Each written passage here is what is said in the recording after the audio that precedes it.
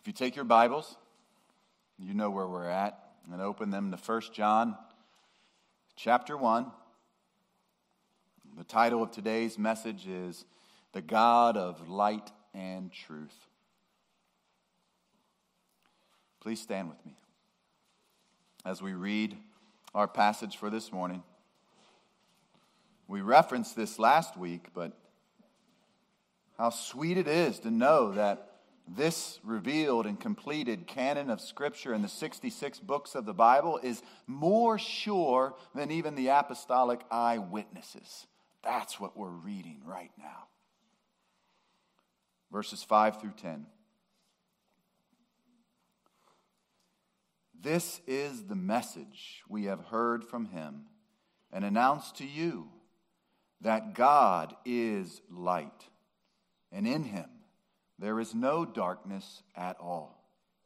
If we say that we have fellowship with him and yet walk in the darkness, we lie and do not practice the truth. But if we walk in the light, as he himself is in the light, we have fellowship with one another, and the blood of Jesus, his Son, cleanses us from all sin. If we say that we have no sin, we are deceiving ourselves, and the truth is not in us. If we confess our sins, he is faithful and righteous to forgive us our sins and to cleanse us from all unrighteousness. If we say that we have not sinned, we make him a liar, and his word is not in us. Thanks be to God for his word. You may be seated.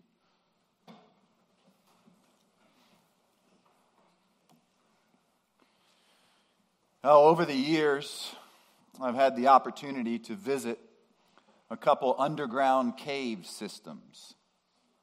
Whether it's the stalagmites or stalactites or underground streams or even some of the creepy things that you'll find in an underground cave system, they're all fascinating indeed. Just a couple of years ago, our family visited a well-known one in Kentucky named Carter Caves. I'll never forget that experience. In that experience, there was a park ranger that decided to allow us to experience what total and complete darkness is. He turned off the lights in an underground cave system. Now, it didn't take long for the mind to begin contemplating the sheer terror of what could be, the feeling of absolute helplessness without any direction if we were stuck there. Even in the beginning, God created the sun, the moon, and the stars as light in a world that was darkness. He created that light in order that we might know in a much more vivid and revealing perspective his creation. Consider the cave example. Even the creatures that live within these environments are by all intents and purposes blind because of their constant exposure to only complete and total darkness. Now, do these animals of course, adapt to their circumstances? Of course they do. However, they obviously are without the privilege of experiencing creation in its fullest light. And light, in many respects, is the great revealer of truth and what is beautiful in this world that God has created. In a cave system, it would serve as a lamp of direction and hope.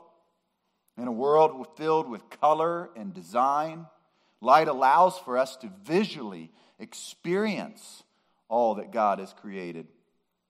What's more, it's also a magnifying lens to expose what is false and what is harmful. There's a reason why the evil, the ugly, or the harmful often hide in the darkness and usually flee when exposed by the light. In our passage here this morning, John uses light and truth as metaphors.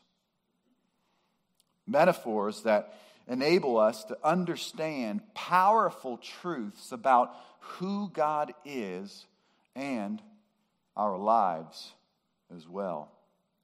Now, if we identified a theme for this passage, we might say simply that God is light and his true followers walk in that light. In John's first 4 verses that we examined for the previous 2 weeks, he demonstrated who Jesus Christ is and why that's important. In these next verses that we just read and that we'll examine here today, verses 5 through 10, a similar vital and basic message continued to strengthen the churches of Asia Minor against outside threats.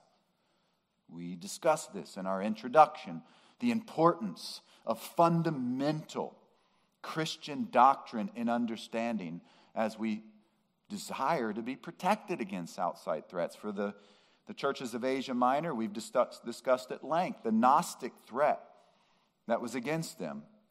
Not to mention, John also desired to affirm the true believers in these churches, to build them up and encourage them in their faith, while also exposing those who were actually walking in darkness.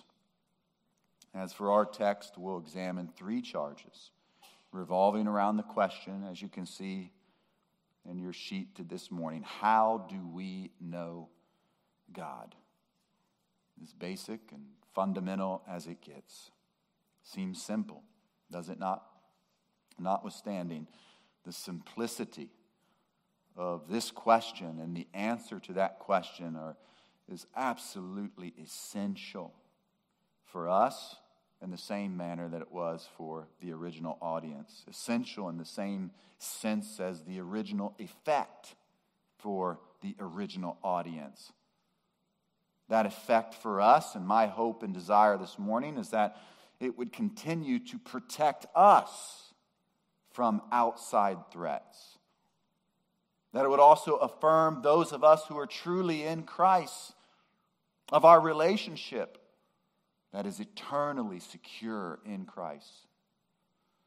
And, unfortunately, perhaps exposing false converts that are within every church. So, let's get started with our first charge. And that is, number 1, to know who God is. As simple as can be. And from the preface of John's original first 4 verses, he communicated this idea that Christ was the one who they had heard, seen, and touched. Now, here in verse 5, he identifies and connects that idea with these words, "This is the message." This one in whom they had heard, seen, and touched. Now he starts to move forward, and this is the message from that one who we identified as the eternal God, the incarnate man, Jesus Christ. What is that message? You see it in verse 5. God is light, and in him there is no darkness at all. Now, we need to directly deal with this message, and it will be critical for us as we expound the text. That said, I don't want us to pass over these 2 simple words that John states when he says that this message is from him. As eyewitnesses, they had heard this message that was directly from him, who we've already identified. He's saying loud and clear, listen, this is not a message from man, but from God. In the midst of the Gnostic threat, this phrase certainly would have carried extra weight. Who were these men to claim that you needed special knowledge outside of Scripture to fully understand who Christ is? This was opposed to understanding that this is the message that is directly from God Himself. As for us, as I alluded to, even as we began here today, let us never forget the authority of God's revealed and completed word in the 66 books of the Bible. 2 Peter chapter 1, as we examined last week, verse 19, speaks incredibly clear to this word, which is more sure than even Peter's Mount of Transfiguration experience. This word, this inerrant, this inspired Word of God is fully capable of equipping us for every good work, and especially knowing who God is. That said, regarding the knowing, what about the specific message? What does John mean by the phrase, God is light, and in Him there is no darkness at all? Light and darkness throughout Scripture are often used as metaphors. Light referring to biblical truth, and darkness to falsehood. Moreover, they typically speak to two components of meaning, an intellectual component of meaning and a moral component of meaning concerning these two metaphors in Scripture of light and truth. For example, intellectually speaking, you don't need to turn there, but in one of the great I am statements, Jesus Himself stated it as such in the Gospel of John, chapter 8, verse 12, when He said, "Then Jesus again spoke to them, saying, I am the light of the world. He who follows me will not walk in the darkness, but will have the light of life." Or, in that great Psalm 119 and its heavy emphasis upon the Word of God and the power that flows forth from that, we read, "Your word is a lamp to my feet and a light to my path."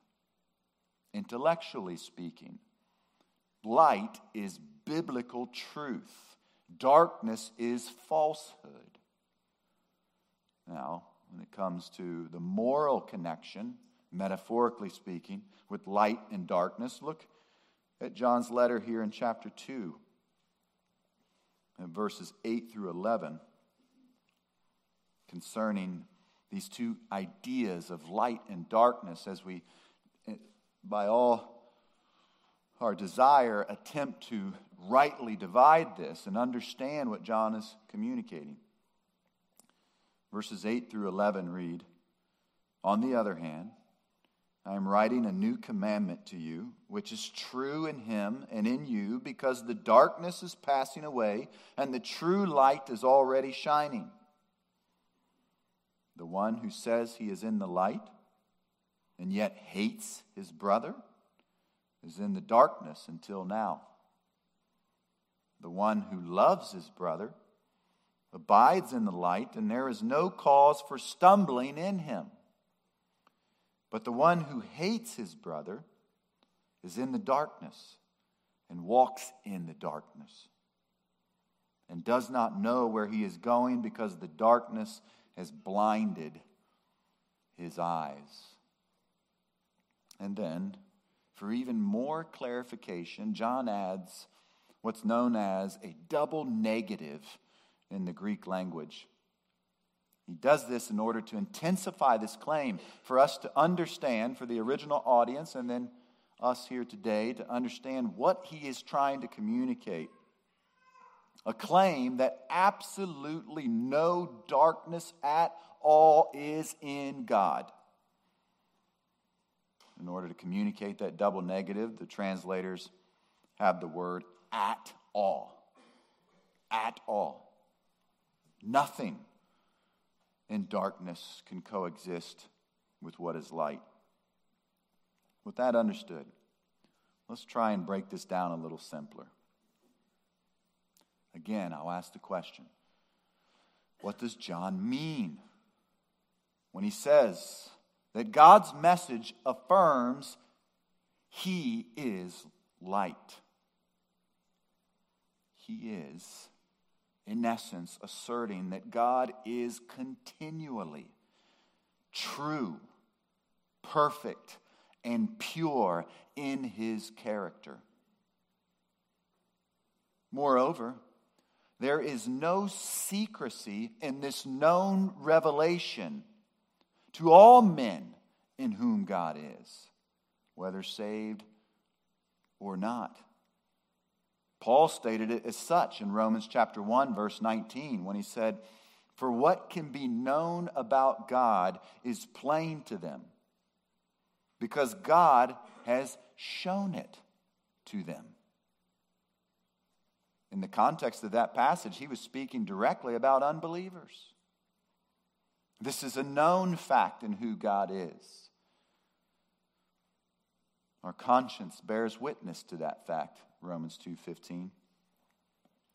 So, in light of this known message for the churches of Asia Minor, and I might add, us here today, how might we apply this knowledge of who God is?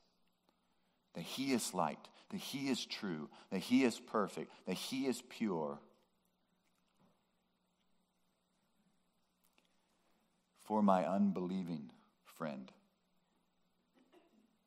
beware of your pride. The false notion that you are a good person. Jesus said in the Sermon on the Mount, "You must be perfect as my Father in heaven is perfect." John's going to deal with the reality of the sin within this passage. However, at the end of the day, you are more than familiar with its convicting presence. Even those of us that have tasted and seen that the Lord is good,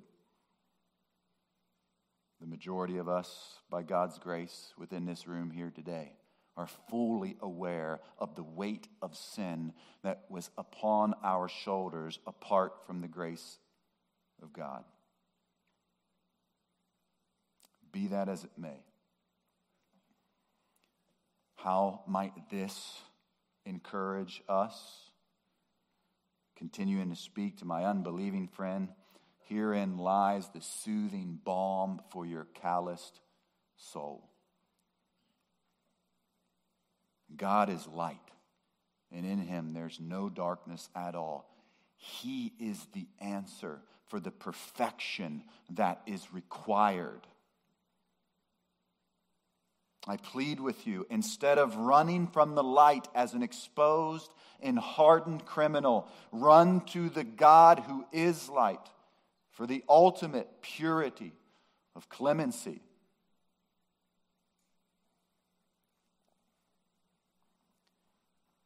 For my believing friends, brothers and sisters in Christ, in the midst of your affliction, whether that be even now or soon to come, we all know the trials are coming in a world that's broken and tainted with sin. Rest in the knowledge that God is light, true and perfect. I promise you, this will be a lifeline for you in your times of difficulty. James tells us, and you know the passage, that every good gift comes down from the Father of lights. And when we receive those good gifts, we rejoice and we praise our Father in heaven for all of those good gifts. However, will you remember even in your providential hurricanes of life, you can find peace in the God who is light, who is true, who is perfect, who is pure in his character, that he will never give you more than you can endure. That because he's light, he is faithful to his word, and his steadfast love will never cease for you. Intimately, individually, not even collectively. He knows your name, his death on the cross, and we'll get to that next week in just 2 verses, which are so fundamentally powerful in and of themselves concerning the propitiation, the removal of wrath from you individually. There was purpose in his death. When feeling in bondage to Satan, the world, or even ourselves, will we be like Joseph? Might we say, when feeling that bondage, to know what Satan or others meant for evil, the God who is light meant for good. Not just in your good gifts, but in your trials, in your struggles, in your tribulations. He means it for good. There's such comfort and such peace in this absolute good and certain truth of who God is. To know who God is, similar to verses 1 through 4, prepares us to persevere. What's more, and we discussed this last week and will continue to do so today, it protects us from error and threats. Let's deal with that in our second charge. Number 2, beware of the lie. Beware of the lie. Now, I mentioned this last week, but John, throughout this book, doesn't always communicate in a nice and neat sequential manner. Here we come to another example of that. And because of that, in this charge, we'll deal with verses 6, 8, and 10. Reason being, because John rotates back and forth between the negative and the positive. And let's look at the negative first. In these 3 verses, verses 6, 8, and 10, I'll read each of them again. If we say that we have fellowship with him, and yet walk in the darkness, we lie and do not practice the truth. Verse 8, if we say that we have no sin, we are deceiving ourselves and the truth is not in us. Or in verse 10, if we say that we have not sinned, we make him a liar and his word is not in us. Now in John's normal, objective, and in-your-face style of communication, let's summarize those 3 verses and what he is saying. In my own words, I would say, and it is clear from the text of Scripture, this is what he is stating. If you claim to be a Christian while living in and making light of sin, then you are a deceived liar, and the truth is not in you.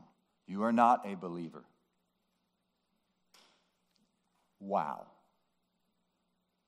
Now, we said John doesn't mince words, does he not? Last week we saw how biblical fellowship involves intimate participation and partnership. That word intimate being key. Last week I referenced the danger of us approaching our fellowship with dear brothers and sisters in Christ like a social camaraderie rather than a desire to intimately know each other. And yet, as John writes this letter, there are some perhaps here, which is clear from his communication, that were claiming to be in fellowship with God while yet walking in darkness. For what fellowship does light and darkness have? Absolutely none. This is impossible. For the God who is light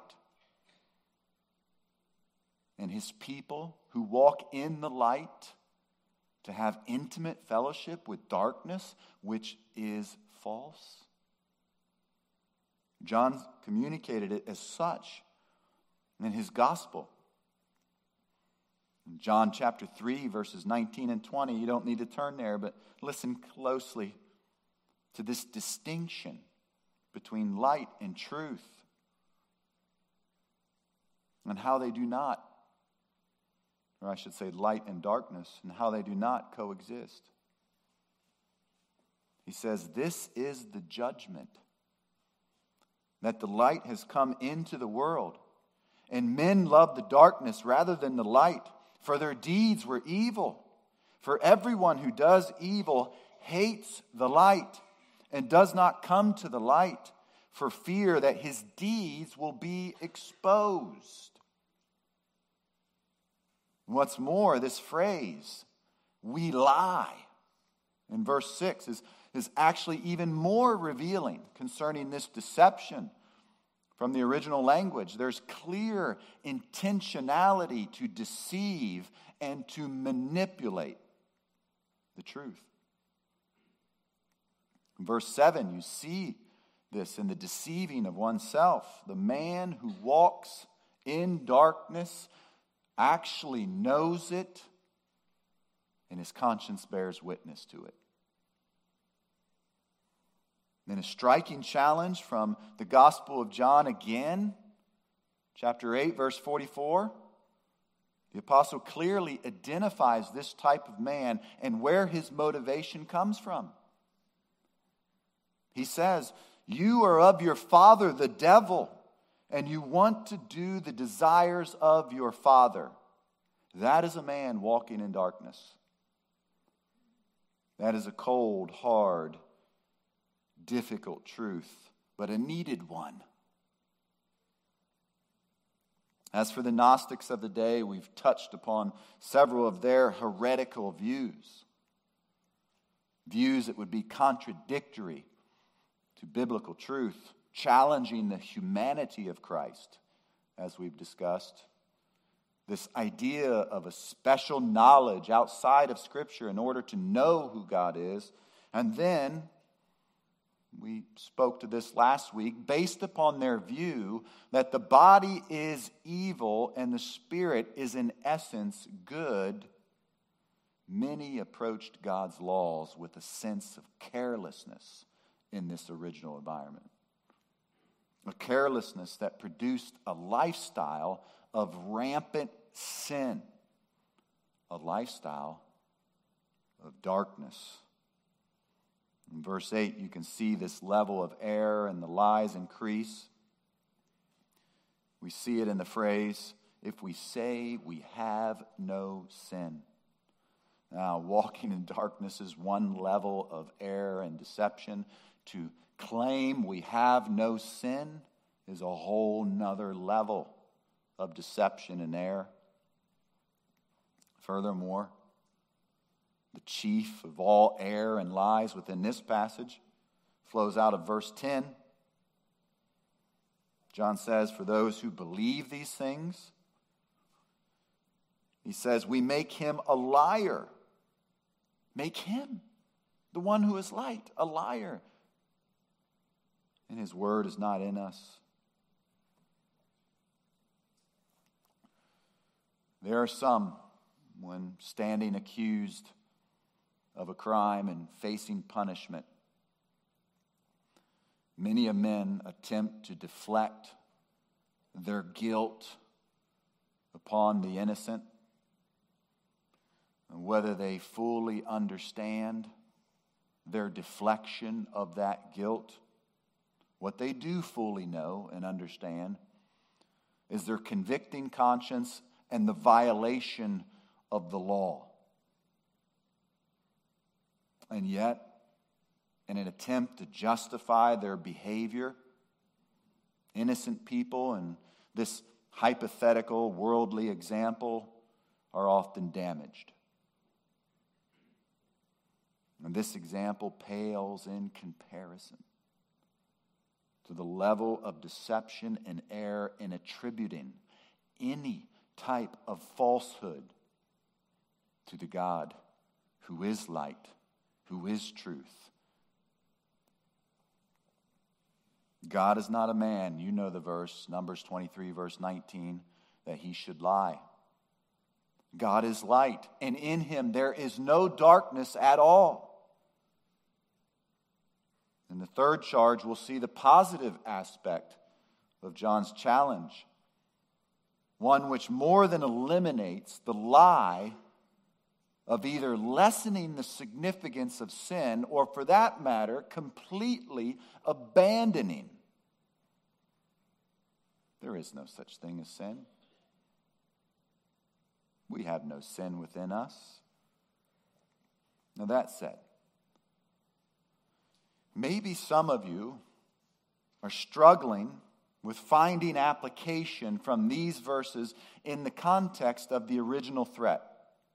You fully understand what the Gnostics believed, some in particular, that there was no such thing as sin, that we can live in rampant violation of God's law and in darkness because my spirit is in essence good, but yet my body is evil. Yet, as a believer today, you would never reject the reality that we all still wrestle and battle with sin.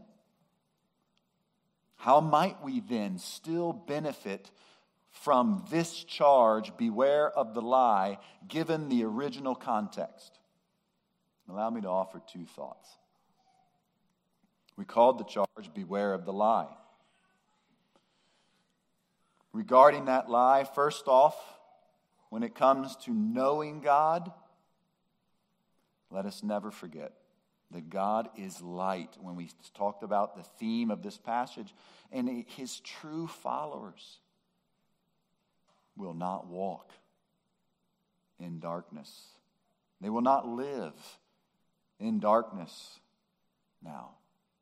None of us know the true state of an individual's soul before God. That's between them and the Lord. However, we know a tree by its fruit, do we not?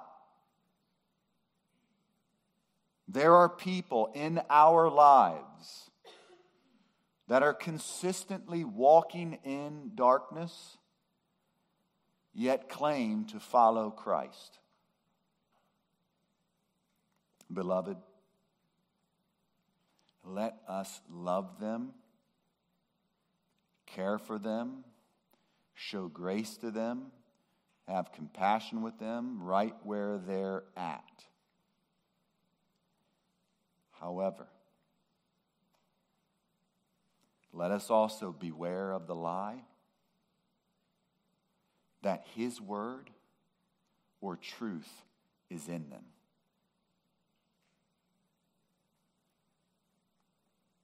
When we accept this truth, our approach with those in whom we love is transformed.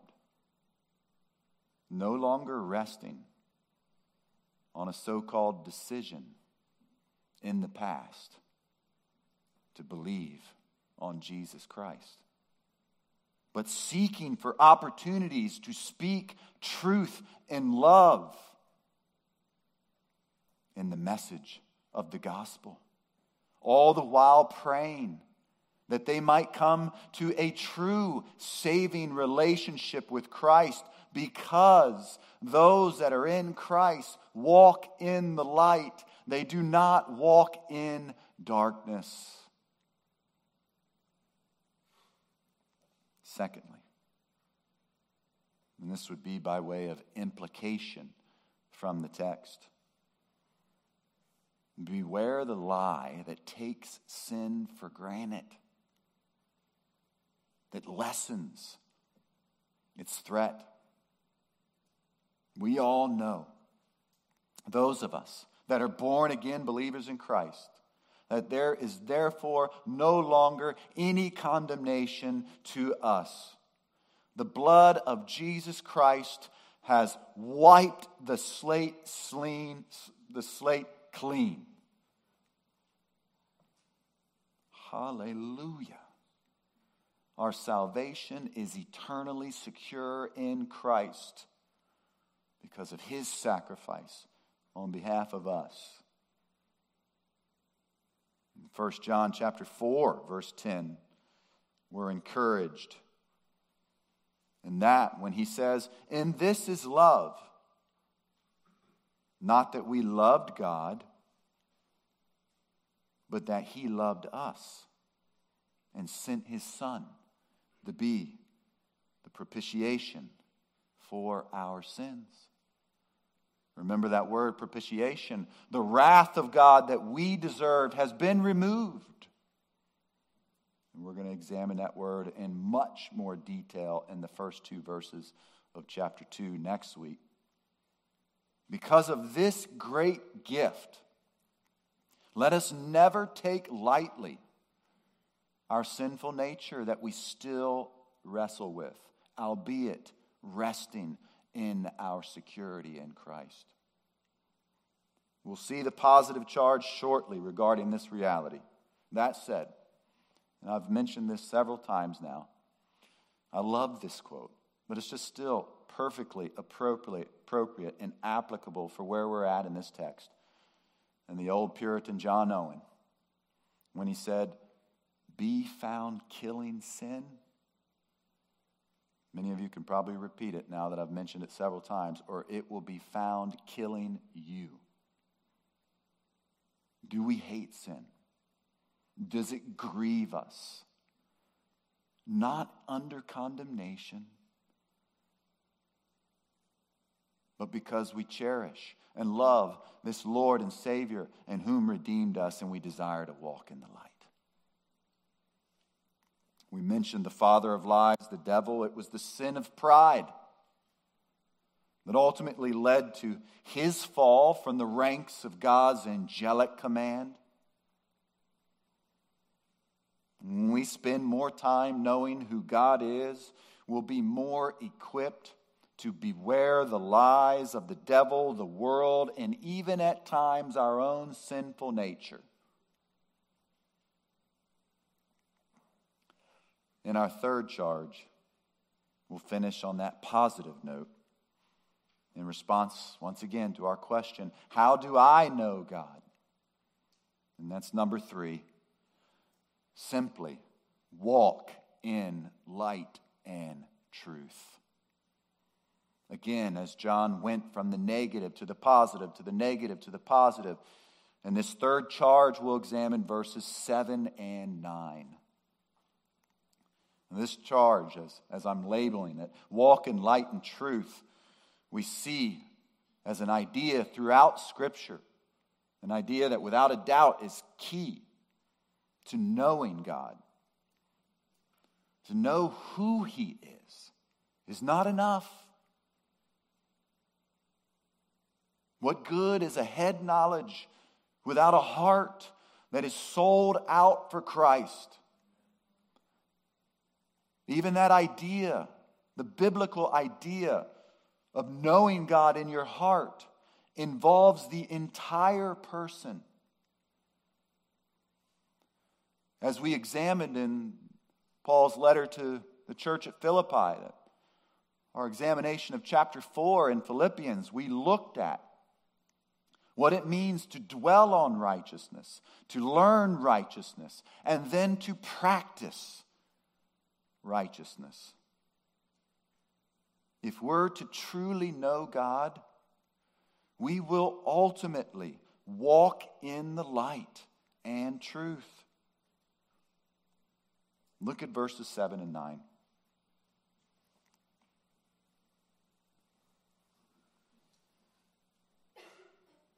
But if we walk in the light as he himself is in the light, we have fellowship with one another. And the blood of Jesus, his Son, cleanses us from all sin. And then in verse 9, if we confess our sins, he is faithful and righteous to forgive us our sins and to cleanse us from all unrighteousness. Positive indeed. And let's break this down for its practical meaning. And first off, in verse 7, it's important to understand this walking in the light as a life of truth and honesty. Transparency. Is this not what we identified light as, metaphorically speaking? Biblical truth that is clear and obvious. As for the Lord, he is the essence of what is true and clear.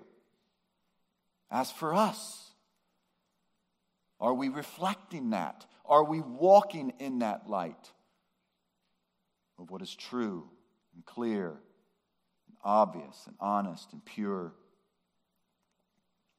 Now, notice the verse doesn't say according to the light.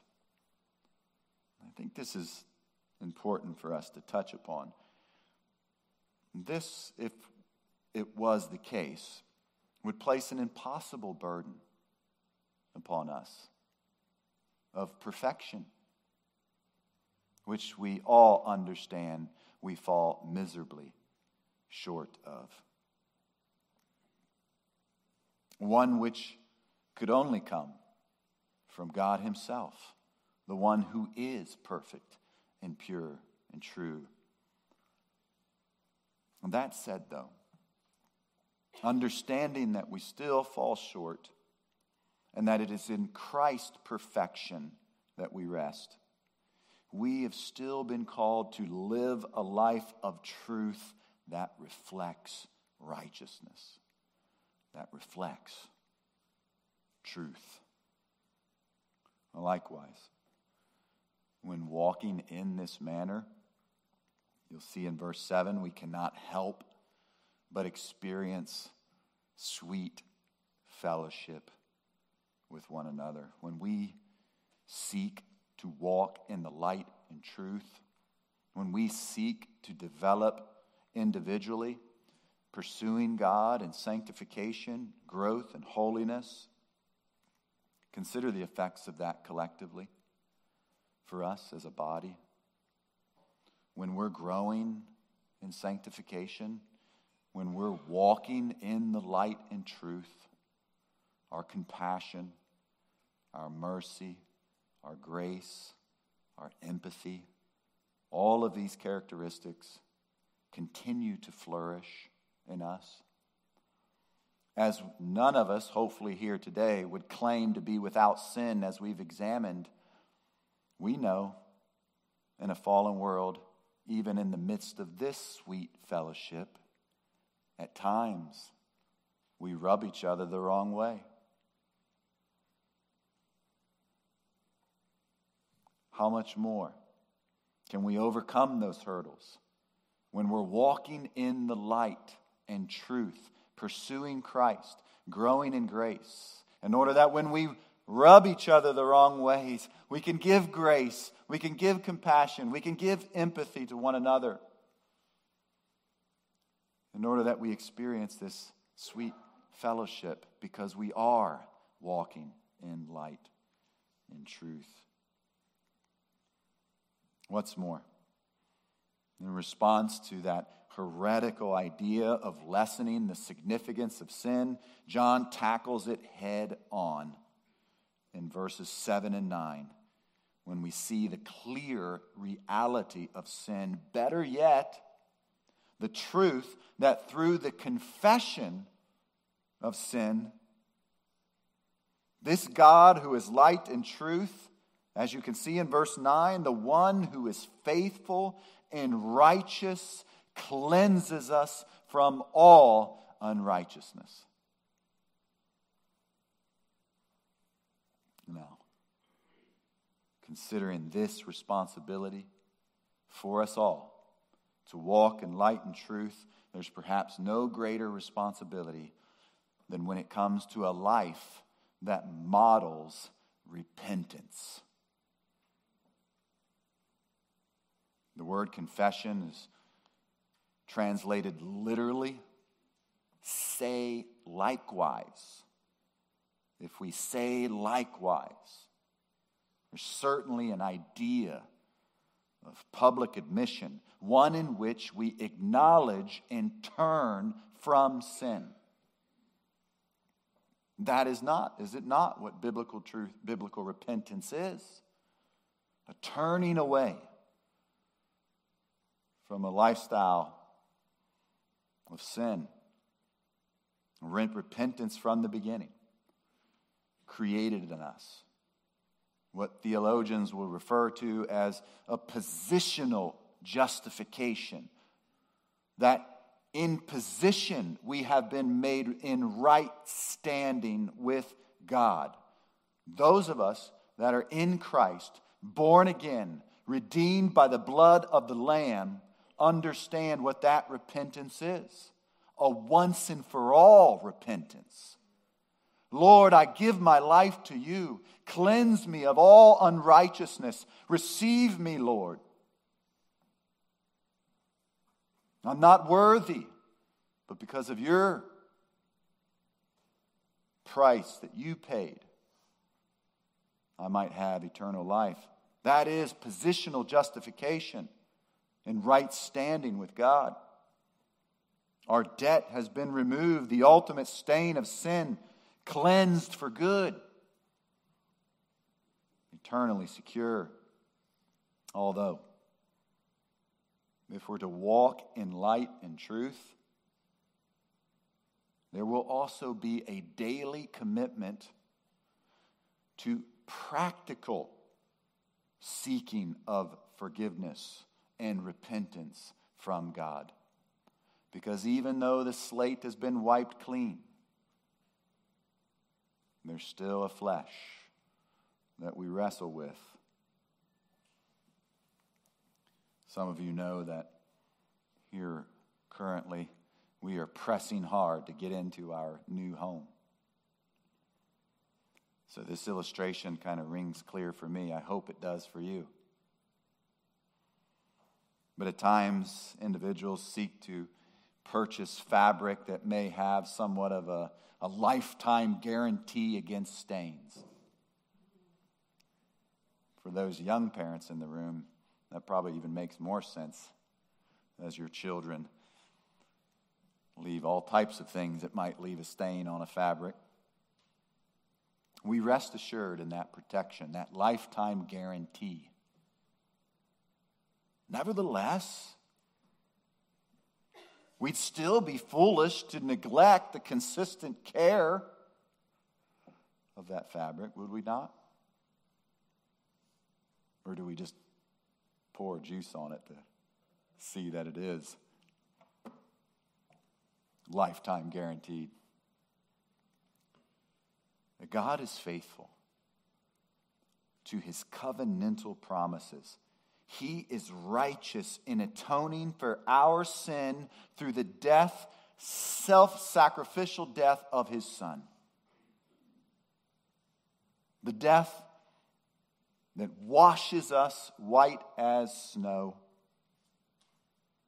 Notwithstanding, we say it again, he calls his people to walk in the light as he is in the light.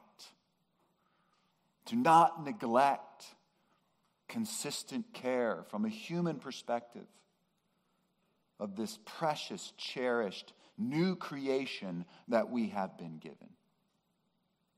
To know who he is as the perfect God of light and truth.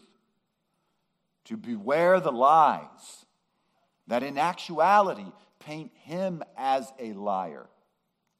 Darkness does not, nor will it ever, coexist with light. And then to walk in a manner that practices daily repentance.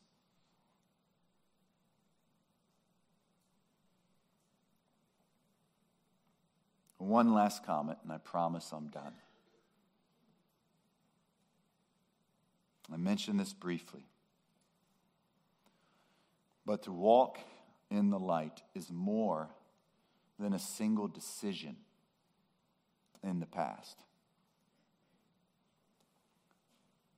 It's a lifestyle that actually reflects a new creation. For those of us in Christ, by God's grace, the majority in this room, rejoice in the God of your salvation, who turned your broken and hardened, stony heart to flesh, that you might experience this God of light, that you might see and understand this creation.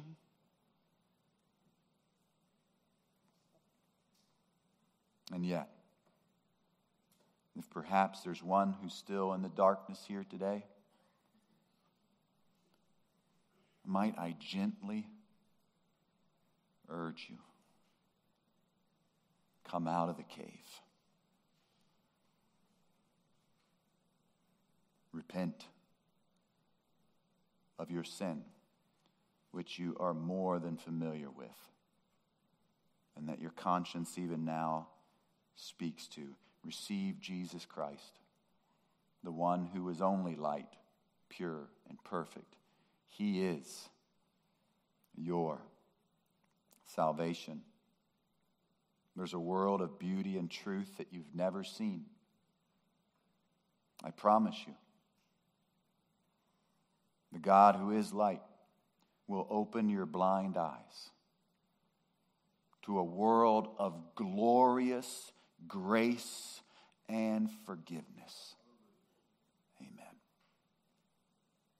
A world of peace, a world of direction with purpose. Because apart from him, there's no purpose.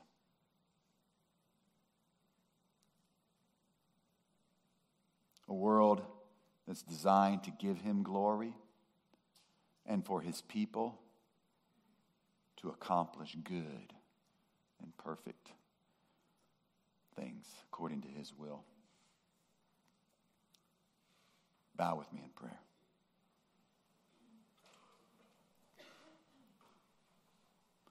O God of light and truth, you are the one who is perfect and true.